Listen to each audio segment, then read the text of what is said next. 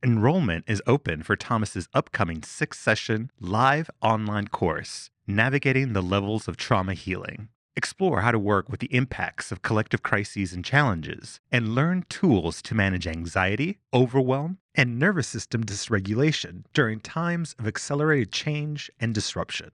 In this all-new curriculum, Thomas and expert guest speakers will engage in ecosystemic practices to collectively explore our resilience, agency, and capacity to stay present and find deeper meaning. Click the link in our show notes to learn more and enroll, or go to www.navigatingthelevelsoftrauma.com.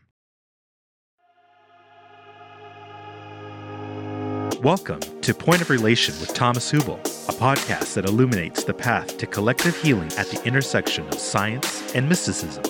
In his conversations with visionaries, innovators, artists, and healers, Thomas invites guests into a relational experience that allows inspiration and innovation to emerge.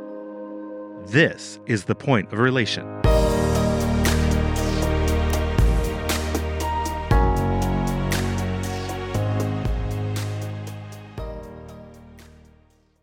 Welcome to Point of Relation. I'm Michelle, producer of the podcast. We recently hosted a live event with Gabor Mate in celebration of Thomas's new book, Attuned. For that event, we invited participants to submit their questions for Thomas and Gabor. And since we had so many meaningful questions that Thomas and Gabor did not have the time to answer during the event, we thought it would be a great opportunity to bring some of these outstanding questions to Thomas for the podcast. So let's begin with this first question, Thomas. Since the pandemic, the irreconcilable divisions in relationships and global politics have been very obvious and seem to be growing ever larger. What can you offer toward creating attunement when there is a difference in how we relate to collective issues within our relationships and communities? Yeah, that's a fantastic question. So, first of all, we want to honor that the fragmentation that we see is not because of COVID. I think the fragmentation that we see is deeper than that pre-existed and got highlighted through a collective stress factor. And what we also want to honor is that it shows us, I think, as societies in different places around the world, that the pre-existing collective trauma fractures that are residing in our collective subconscious show up when collective stress factors hit our collectives or our societies. So then these fragmentations become just more apparent. They were there before too. And we also want to highlight that it's not about different opinions about COVID, the virus, the vaccines. And so it's about the ability or the inability to hold a relational space when we seemingly disagree.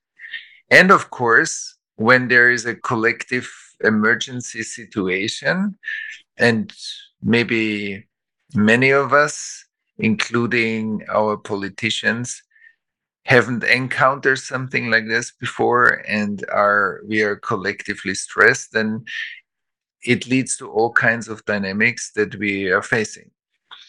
And we also need to honor that obviously we do not have the collective tools now, after that big wave of 2 years of kind of global impact, to really work the after effects, the deep mistrust, the fragmentation that showed up, the disbelief in authorities, the kind of mistrust towards our neighbors or other family members, and the deep fractures that showed up there.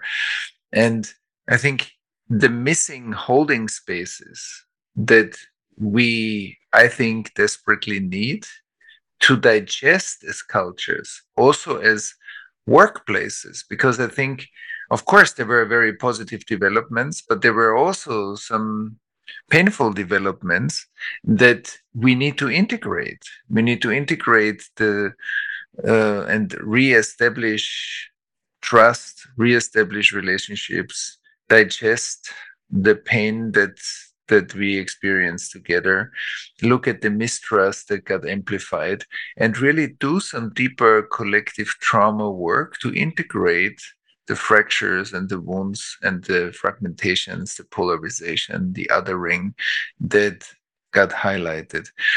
And I deeply believe that if we do that and if we create the spaces, and not only in a small version as some private activities or initiatives, but on a large scale, that we see, wow, societies need digestion and integration spaces to deal with this kind of big impacts. We need a social architecture for collective healing. We cannot continue anymore. Just look forward, just look forward. Let's forget the past. Let's be innovative. We have seen that it doesn't work. Freud said already a long time ago that trauma kind of has a repetition compulsion to resurface. We have to find ways how to do that collectively. And it will bless us with the resilience and with the innovation capacity to really change something significantly, upgrade our ethical learning, and move forward in a way that doesn't bring forth the same old patterns over and over again, but these old patterns and the integration process will increase our perspective on life and will show us how important it is that after such a big impact, we have to have holding spaces in our society that are supported by the governments, which means supported by the states, different states around the world, that we need that as public health. This is part of public health, and it generates more public health and more public resilience and more unification in our society without eradicating the differences and the different viewpoints, how we look at certain things, and different opinions around science, around health, around how we want to deal with certain situations. That can be held in relational spaces and be the fuel of our growth process. And that's why I think that that question is very important, and every one of us is asked to do the inner work that's needed, where we feel we're reaching the edge of being together, staying related, staying attuned. And staying attuned doesn't mean that we either kind of don't stay true to our own values. It doesn't mean giving in to somebody else's opinion. It means that we have the strength and the courage to face the tensions and the kind of contradictions that we sometimes face in life when we have different or opposite viewpoints, and we are willing to be in that space and that process and see how we can become an emergence within that seeming stagnation. And that's why relational skill building, collective relational skill building equals collective resilience. And I think if we want to face a climate crisis, if we want to be able to deal with hundreds of millions of climate refugees and displacement in the next decades, we do have to upgrade our capacity here. Thank you, Thomas. That's such an important vision for us to hold. So the next question is from Anita. We asked, how do you suggest that a person can be attuned to the trauma in the world when they still struggle to remain attuned and grounded in relationships to their own family members? Yeah, but again, here we need to honor that, like within our family systems, we see our deepest work that we have to do. And it's not that once we are done with dealing with the trauma in our family, then we will be able to deal with the stuff in the world. It's like a coexisting process. And of course, like sometimes we need space and time to heal our own wounds to a certain degree, that we are not constantly overwhelmed and kind of overloaded when we relate to some of the bigger issues that are happening in the world. So we need to find a way how to create a basic level of resourcing, a basic level of integration. But that doesn't mean that we are waiting until it's fully done, because maybe it's never going to be fully done. And fully done in itself is already a question mark. What does that mean? But it's more about the willingness to say, yes, we do have issues in our families. Many people do. And they might change. They might get less, maybe. They might be more fluid and open and dynamic. And I'm committed to the fact that every time something shows up, I will look at it myself. And if I cannot find some deeper access to some deeper process of integration, then I bring in peers, friends, professionals that can help me to make a step there, to become an update for myself and also within my family system. But that doesn't mean that I am not also, as a grown-up person, I'm also a citizen.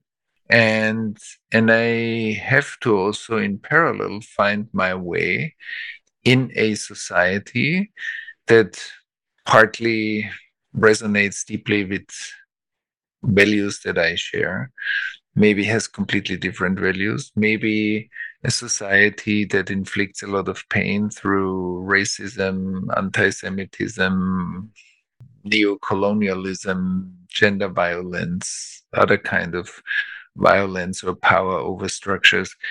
And we are living in all of it. So it also means, again, how can we find resourced ways to be more, to develop our relationship more and more to a 360-degree world. And we are also looking, how can we do that in a more and more regulated way? And how can we create the communal resourcing? Like, what's the individual resourcing? So how do I recharge myself, reconnect again in myself? What are the individual practices or circumstances I need, including my spiritual inner strength? And what is the relational dimension of resourcing? What are the nourishing, deep relationships that I need in order to digest difficulties that I encounter? And what is the communal aspect? What's the community aspect that helps me to strengthen myself? And I support other people to resource themselves. We create a systemic field of resourcing so that we have the power to, first of all, find deeper, meaningful relationships to 360 degrees of our world, and also bring our social agency and service and love and generosity and clarity and love or compassion into this world, in order to be a transformational force where we feel stagnation and recurrent issues are happening again and again and again. And so I think if we take all of this into account, we we have a kind of an integral or holistic practice. And it's not only once we are done with our family system, we go to the collective. Once we reach a certain level of resourcing and inner stability, or that's anyway given to us, then all of that can happen in a dynamic and as a dynamic process in parallel. And I think that also every learning we have in one area will kind of fertilize my learning in other areas. So we are not growing in a linear way. We are growing kind of in a circular spiral way, and so there's cross fertilization happening all the time. Yeah, that's a beautiful answer. Thank you. So this next question is from Natasha. She asks, does the ability to attune to another person depend on the ability to feel one's own sensations and emotions? Many people are quite numb these days. How can one feel another person if they cannot feel themselves? And how do you start to feel yourself? Yeah, so as Natasha already says, yes, like our nervous system, our body, our emotions, like our access to our inner world is the key to attunement. Because attunement is based on resonance, is based on mutual sensing or sensing. And so I need to open, it's like a music instrument, but the music instrument is not tuned. The music doesn't sound that good. And it's because there are interferences. So we need to tune our instrument. And that's a self-awareness process. I get to know my body more through what we describe also as a three-sync practice or as an internal contemplative practice. I get to know different parts of my body. I develop a deeper inner body awareness and inner space awareness. I get to know more of my emotions. I become aware of what are the emotions that are more accessible to me, where I feel more at home and at ease, and what are the emotions that I tend to avoid in my life. I avoid shame. That's why I don't go to certain circumstances, because I don't want to feel ashamed. So I notice it and I begin to expand step by step my inner landscape. And I practice also, I feel you feeling me. When I speak with somebody or I'm part of a group, how can I feel myself, the space in between us, the other person or the other people, and practice those things. And so Natasha also said something important in the question, what happens if we are numb?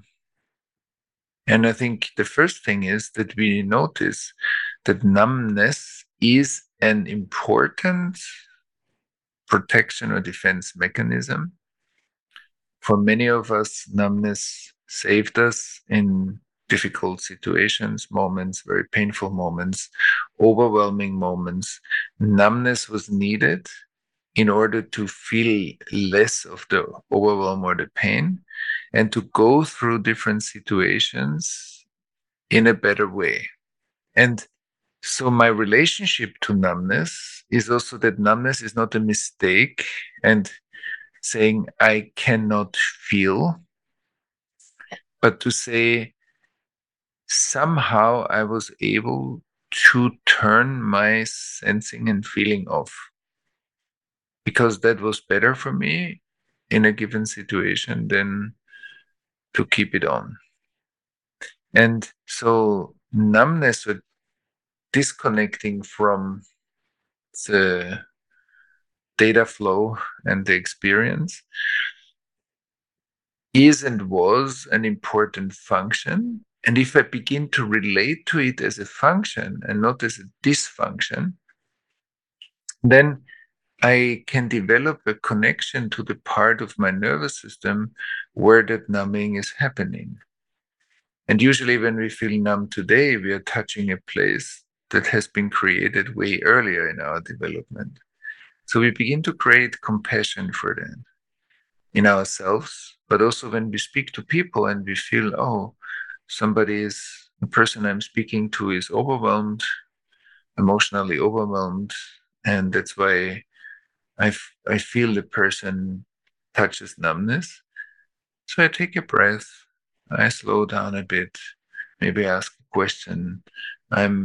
I feel the person in that moment, even if it's harder to feel because it's numb, so it has a transference. So I develop a capacity to include numbness in myself, in others, sometimes also in groups, that there's collective absencing or numbing. And that awareness process is actually very powerful because for many people, numbness is something that we learn to override. We learn to not respect, to try to fill those gaps that sometimes are awkward or strange because we don't feel anything. Then we start to talk a lot. We try to do something to not have it feel awkward. We behave in certain ways to override the numbness. But actually, what our nervous system and body says is, I'm overwhelmed. And sometimes when we are overwhelmed, we need to take a breath. We need to ground ourselves. We need to slow down a bit. Say, oh, I need a moment. And I need attention from myself. I need to be aware of myself. And I also need to be attentive and sometimes slow down in a conversation when I feel the person I'm talking to is numb. And that creates more resonance capacity. And it's mindful of the process. It also, if more and more of us do this, then it creates a systemic awareness and mindfulness around numbness and more resonance capacity. And there is another point that I think speaks to that is we need to be aware that even if just listening to this podcast episode, within the time of this podcast episode, the data flow of the world is accelerating. That's sometimes something we tend to forget. We just feel it kind of from time to time.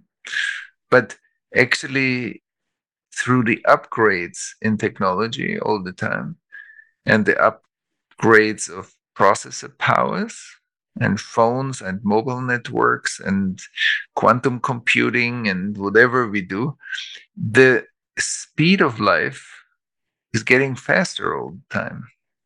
And the speed in the external nervous system, which is the World Wide Web, the speed of data is growing.